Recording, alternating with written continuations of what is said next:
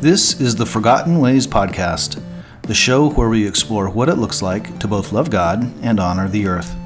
Join me, Brandon Scott Elrod, in fun interviews with friends who are clergy, philosophers, politicians, business owners, and regular folks like you and me, who are all learning and growing in both our faith and our environmental stewardship. All right, everybody, welcome back to the Forgotten Ways Podcast. We are joined today by Marilee Davis, longtime friend of ours. Marilee is first and foremost, a nature lover. As long as we've known her, that has been a defining quality. She is involved in many things, from volunteerism to raising and showing rabbits. You can explain that more for us. Raising chickens, tending to horses, working at a veterinary clinic, like all kinds of things. So she's a nature lover first and foremost. She is a prayer warrior. She is a businesswoman. She's a lot of things. But very excited to have her on the podcast today. So welcome, Marilee. Thank you. Thank you for having me. So, Marilee, as long as we have known you, you are defined by a very central theme, and that is that you love animals. So have you always loved animals? How far back does that go? Do you come from a family that shared the same affections and care, or where did that start for you? Yeah, well, it definitely started when I was a kid. I've loved animals since I can remember. Growing up, we had cats and a dog, and I always just was drawn to animals. We lived next door to a ranch, so I think I was about third grade, fourth grade when I started pulling weeds around the barn up there in exchange That's a good time. Yeah, exchange for horse time to get to play with a couple of their little ponies that were safe, for someone of my age and size. So yeah, as long as I can remember, I would say that my dad is definitely an animal lover, always has been. Studied zoology in college, even though he didn't go on to pursue a career in that. But my mom, not so much. So are kind of split half and half. So was your dad, did you get to participate in this kind of stuff with him growing up, since that was a shared interest, or was he, pretty occupied with job and being a dad and all that? I mean, he was occupied with his job and being a dad, but also it was just common ground that we had to be able to connect on. So, and my dad always knew a lot, I think, from his shared interest and also his part of his college education. So he knew a lot of things about nature, whether that was animals or plants or sciencey stuff. So we were always able to connect around that topic. And I would say that's still true today. I don't think my dad and I don't have a ton in common, but we do have the animal theme in common. So it's common ground. And is that, so when we talk about loving nature, for you, is that mostly centered on animals, or even more specifically than that? I mean, do you love the outdoors in general, or is this, no, you really have a heart for animals? I think it's more nature in general. I've always felt like I connected with the Lord the most easily and seamlessly in nature, whether that's been up at camp, sitting by, a stream, or checking out trees, or, it's always been a source of inspiration, like awe-inspiring creation in nature. And then the animals, I think, are a part of that. I think it's easiest to connect with God in nature, and I think I feel most myself and free when I'm caring for animals. Does that make sense? That makes sense. So those sound like they could be two different things. The camp example of being in nature, being the rocks and the big pine trees and away from it all, and you mentioned connecting. You connect better with the Lord in that kind of setting. Can you even talk about what connection looks like for you? Connecting with the Lord, what might that look like as a pattern? Well, I think a pattern that he's used with me, well, first of all, I just notice nature.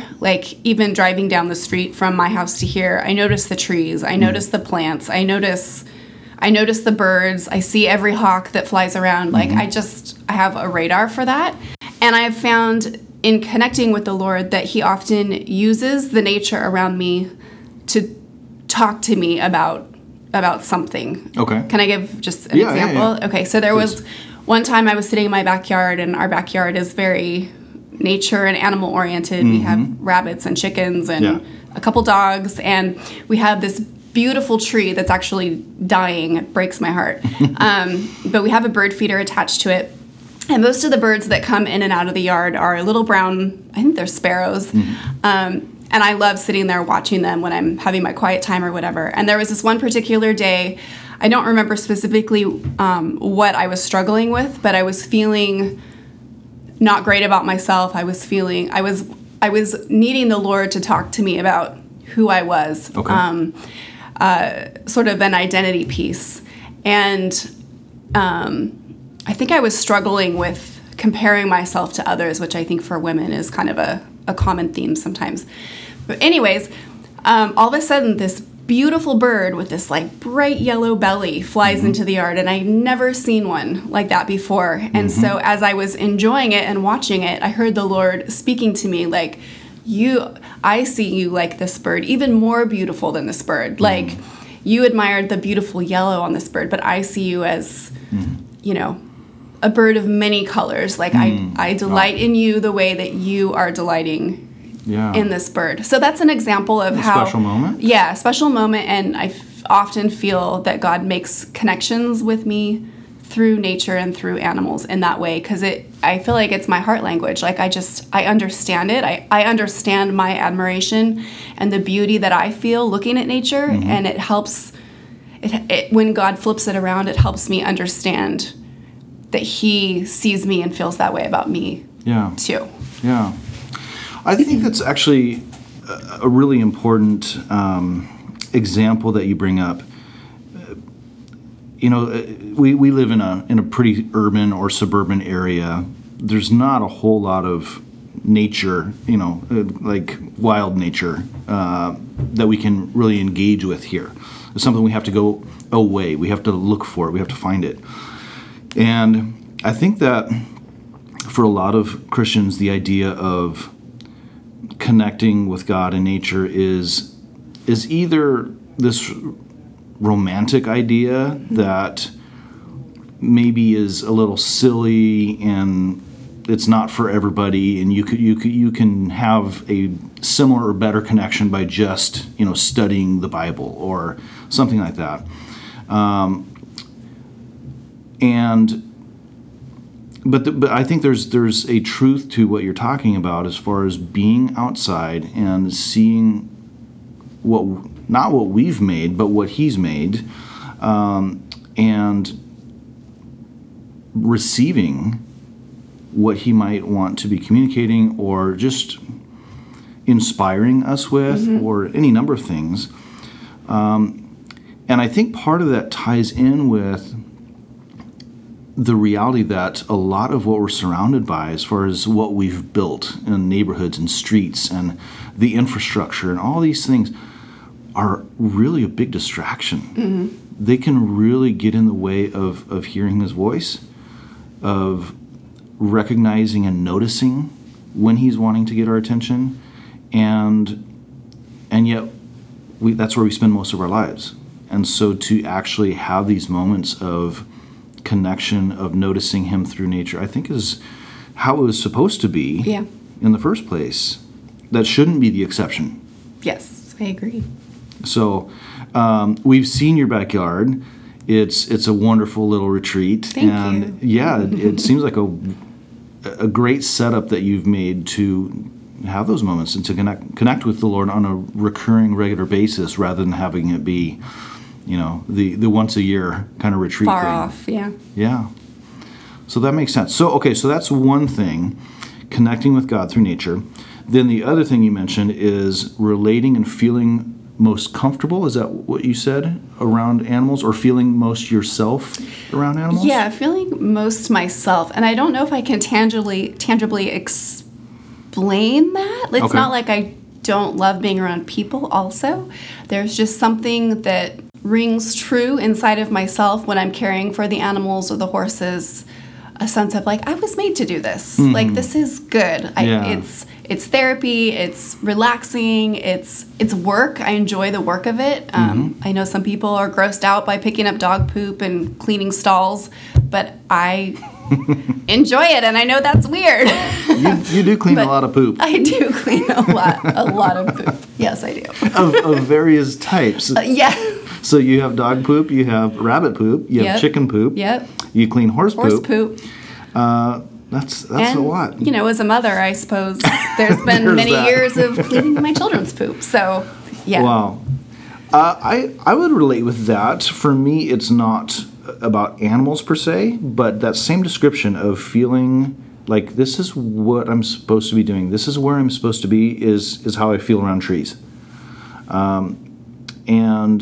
And maybe that distinction between using even just you and I as two examples of however many different types of people the Lord has created, that maybe this speaks to the reality that He designed us to fill certain roles in sustaining nature, bringing order to it, bringing health to it, and so on.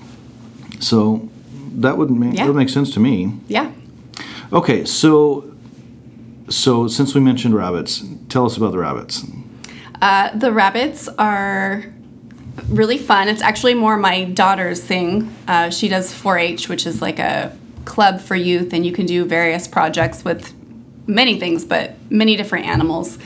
I probably love it just as much as she does. I might be living a little bit vicariously through her with it. But basically, we have rabbits in our backyard, and she has started up, us together, have started up a little breeding program for mini Rex rabbits. And it's just been fun. Learning about breeding them, caring for them. For my daughter, it's been really good in teaching her responsibility and, commitment, sticking with something, and realizing that you're in charge of something that depends on you for its well-being: food, water, love, good care, clean cages for safety. So there's been a lot of great teachable moments and great learning experiences for her in it. And then they're just super cute. And it's really fun. And she also shows the rabbits, and the thing that's been amazing to me is I didn't know there were so many things to know about rabbits. Like, they just look like a cute bunny, but right. It's crazy. They judge them on all kinds of conformation and fur, and the rabbit world is more in depth than anyone would have ever thought. Is it kind of like a dog show? Oh yeah, very much. Okay. Yeah. My daughter will get up and show her rabbit, so she'll go before a judge, and in this instance, she's being judged. So the judge is judging her on her rabbit knowledge, how she handles the rabbit. Okay.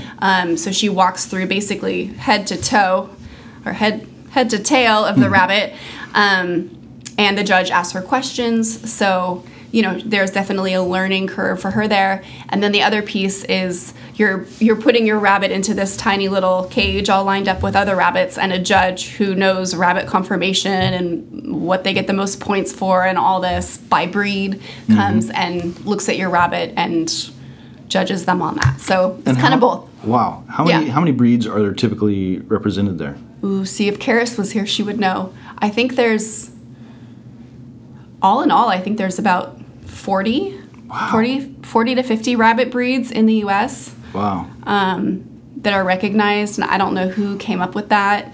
But okay. Yeah, but we have mini Rex, which are small and the softest rabbit you've ever felt. If you touch a mini Rex, you'll be ruined for any other kind of rabbit because they have the most amazing coats.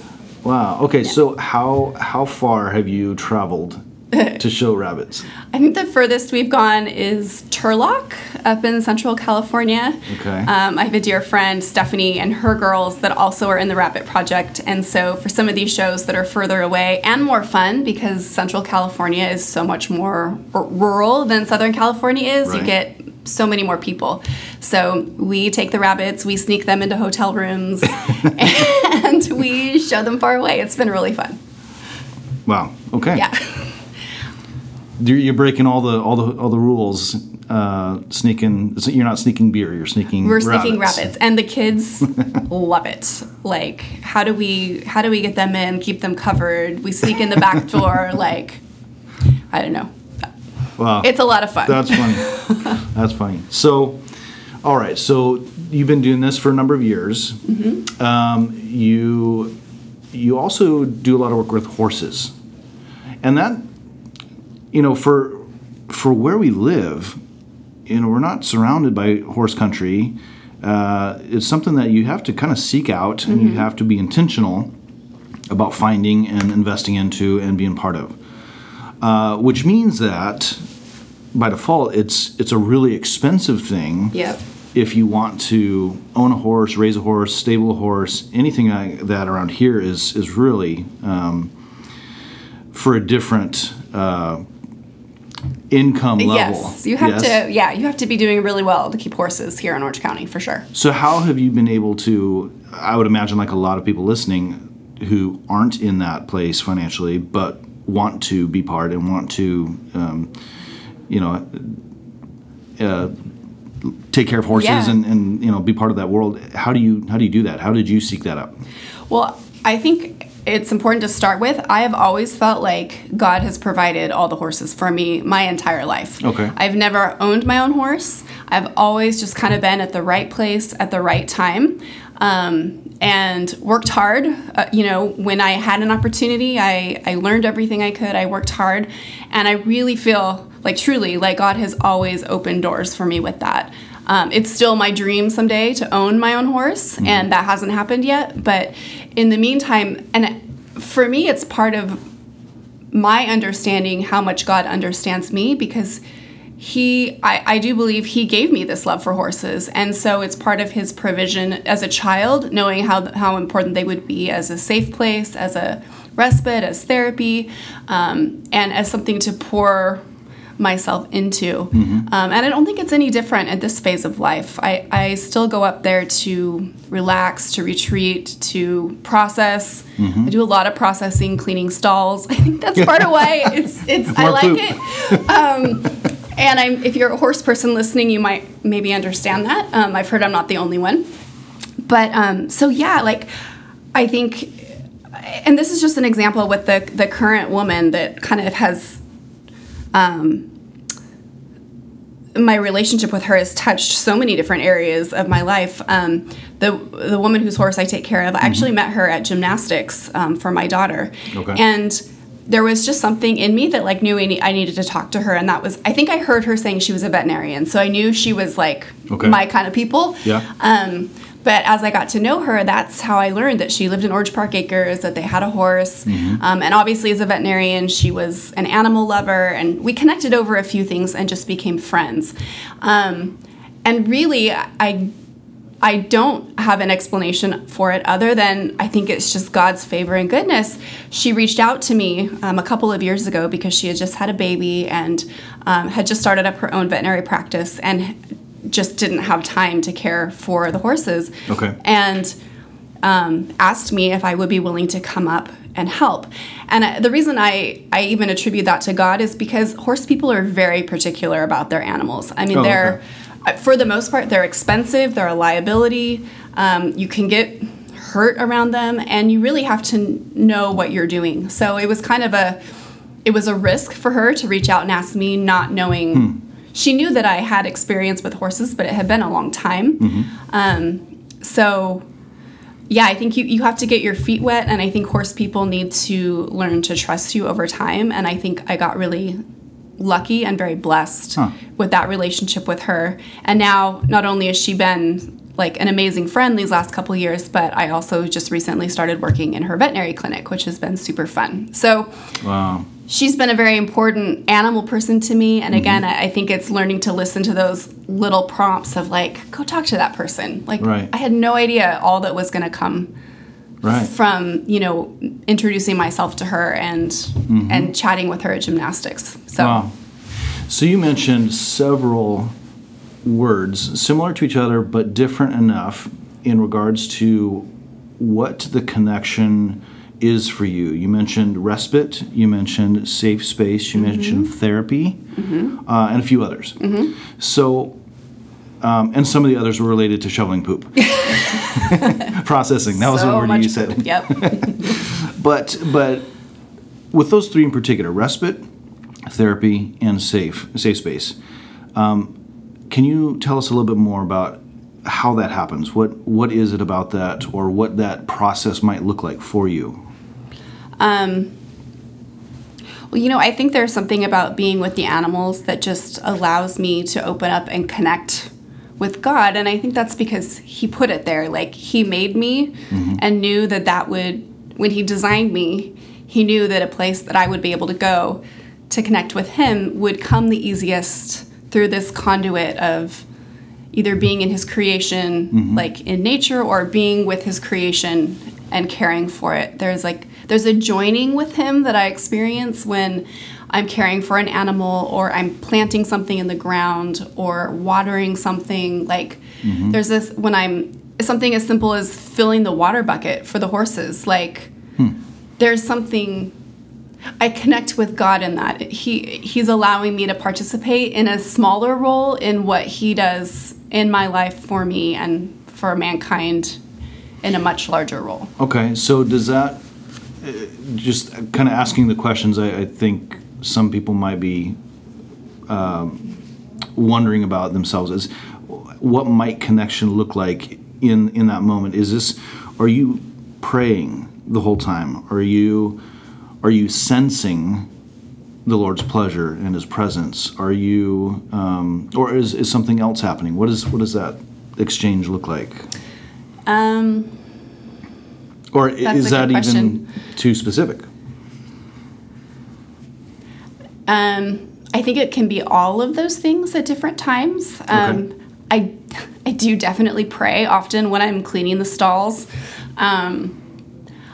There's something also about being able to sit. Like, one of my favorite things to do with the horses especially is, like, I really enjoy the connection and the relationship with them. Okay.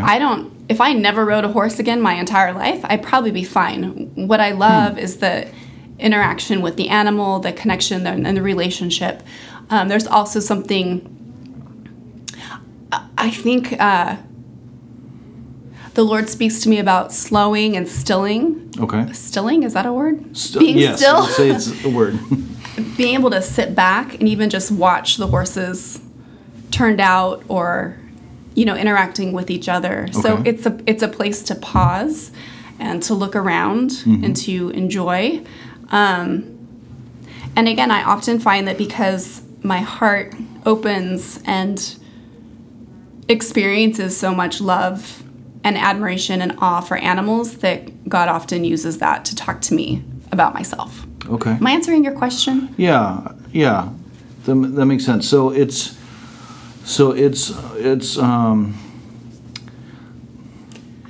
an invitation to listen. I think that's what the space outside and the space with the animals gives me. I'm more open to hearing and connecting when I'm in that environment. And part of what's conducive about that is the slowing down and the being still, the noticing, being mindful. Yes. That would make sense. And even the work is enjoyable. Like, it's good work. It's enriching. It's productive. Yeah. So that's an interesting take on things, because I think when people...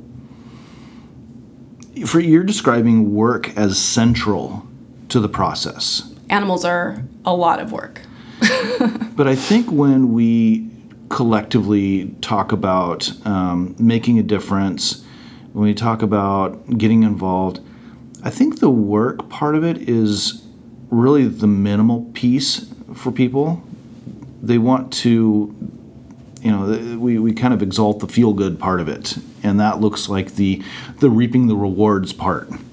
Like, oh, mission accomplished. Now it's fixed. Now we don't have to worry about this problem. The problem was associated with the work. And so the problem is solved. Now we don't have work to do. Now we get to enjoy the fruit of our labors. whether it's a cause that we've accomplished, or a problem that we've fixed, or a wrong that we've corrected, an injustice that has been treated. But what you're describing is a regular engaging in the work. Yeah. And you're talking about work that is, back to poop. It never ends. Yeah. So that doesn't sound very romantic from the romanticized, viewpoint I think a lot of us have about being in nature, connecting with nature. I think that's really interesting. And my question then would be, how does the work piece inform the reward piece? Because it's such a central thing, and you've clearly described pleasure in the work, connection in the work. Do you think, from your experience, that the work piece is supposed to be a central part? Like, that's just inherent to the process of engaging in nature? Was that too wordy? No. I guess where my mind is going with it is back to Scripture. Okay. Even in the very beginning, that was part of God's intention for man, was to care for and tend to and name the animals, the plants. So I think it's good work that he had in his mind for us to do.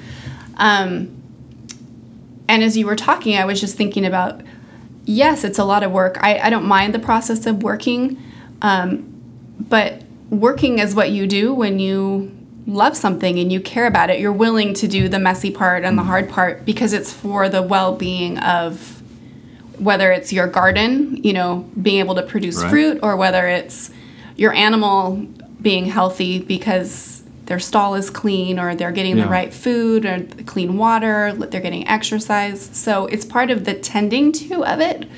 And it's not, it comes naturally. Like, it's, I don't know if I'm answering your question, but it's the work is part of the love, because the creature or the thing that you're tending to depends on you doing it. Well, and to circle back to what you said earlier, the feeling like you were made for this, connecting the dots as you're talking, that if we go back to the opening pages of the Bible and early Genesis, first few chapters, where the first mandate that God gave us was to rule the earth well, and to order it, to structure it, and to work it, to cultivate it. That it all kind of comes together in that thought that we were made for that.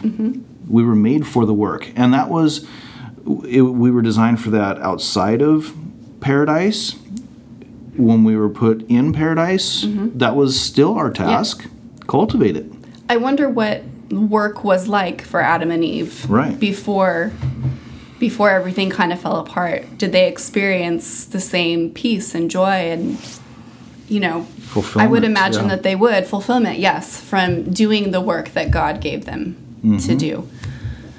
And for those who view work as a curse, or as the curse on mankind after our forefathers, Adam and Eve, blew it and kind of messed everything up, I think they handpick and selectively process some of those passages that talk about the curse of how difficult the work was going to be once they were removed from paradise. Like, you got to work the hard soil. You got to do this the hard way. And so work was always central, but the curse now just made work less fruitful.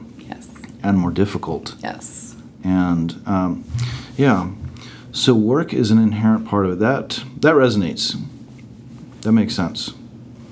So do you get the same connective experience with horses as you do, for example, with your dogs? Or is it a different thing? You talked about observing the horses and watching how they interact and some of those dynamics. Obviously, dogs are very different creatures. How similar is it for you? As you're asking that, I'm thinking probably not as much. I probably don't connect with the Lord as much through my dogs as I do with the horses.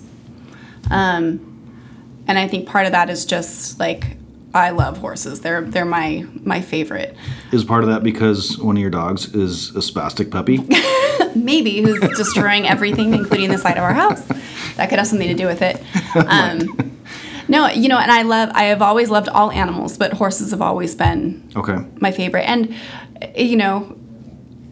it's even interesting, the Bible talks a lot about horses, and Jesus is going to come back one day leading his army on a horse. Mm-hmm. Like, there is something beautiful and biblical and sacred, and I think God likes horses too. I think he made them, obviously, but they have an important role in many things in the Bible. So, over the last few years, I think the biggest thing that God has been growing in me is learning its identity issues. Who am I? Who am I in him? Who did he make me to be? What did he make me to do? And to start really getting in touch with my authentic self inside. And so since this has always been such a big part of my life, it's a lot of what I feel like he's been bringing out, and a realization of I just don't love animals, or I don't just love nature. Like, that was something that God specifically placed inside of me. Mm-hmm. And I know that not everyone loves animals. Obviously God places different things in all of us, different passions, different things that light us up that we find him in. But for me, for whatever reason, this is, what he's put inside of me. And maybe it's, we don't know so much about what heaven is going to be like, but I think it's biblical to say that we'll have jobs and roles in heaven as well. Yeah. And it makes me wonder, myself and the other animal nature lovers out there, as part of our heavenly role once everything is restored. I mean, he still asked people to care for his land and his people before there was sin. And so I wonder, maybe my job someday will be caring for the Lord's royal horses and his, royal stable. I don't know. Yeah. But it's interesting to think about. Absolutely. Absolutely. And I think that's something that if we really were thoughtful in how we explored Scripture and looking at some of those themes about the future, I think we would discover that that's very much a reality. It's very here based, right? It's it's not in the clouds playing golden harps. It's here, and there's work to be done. But it's with him, right? And so I think it's amazing. Yeah. It reminds me of the passage out of Romans 8, probably starting at verse 18, that I think we typically process it in a narrow theological perspective, but I think it fits our conversation right now. Paul's writing, he says, I consider that our present sufferings are not worth comparing with the glory that will be revealed in us. For the creation waits in eager expectation for the children of God to be revealed. For the creation was subjected to frustration, not by its own choice, but by the will of the one who subjected it, in hope that the creation itself will be liberated from its bondage to decay and brought into the freedom and glory of the children of God. Wow. Yeah. The freedom and glory of the children of God, liberating creation from its bondage to decay. I don't know what that is, but it's speaking to something really amazing and our role in it, of redemption and restoration, and that what we're talking about, created life, will benefit from it, will be redeemed. I think that's pretty amazing. Yeah, it sounds very free. Yeah. It says, we know that the whole creation has been groaning as in the pains of childbirth right up to the present time. Yeah, it's awaiting our work, whatever and whenever that is to happen. You've been listening to the Forgotten Ways podcast with Brandon Scott Elrod. To find out more, visit forgottenways.org. Join us next time as we once again explore what it can look like to love God and respect the earth beginning with our own heads, hearts, and homes.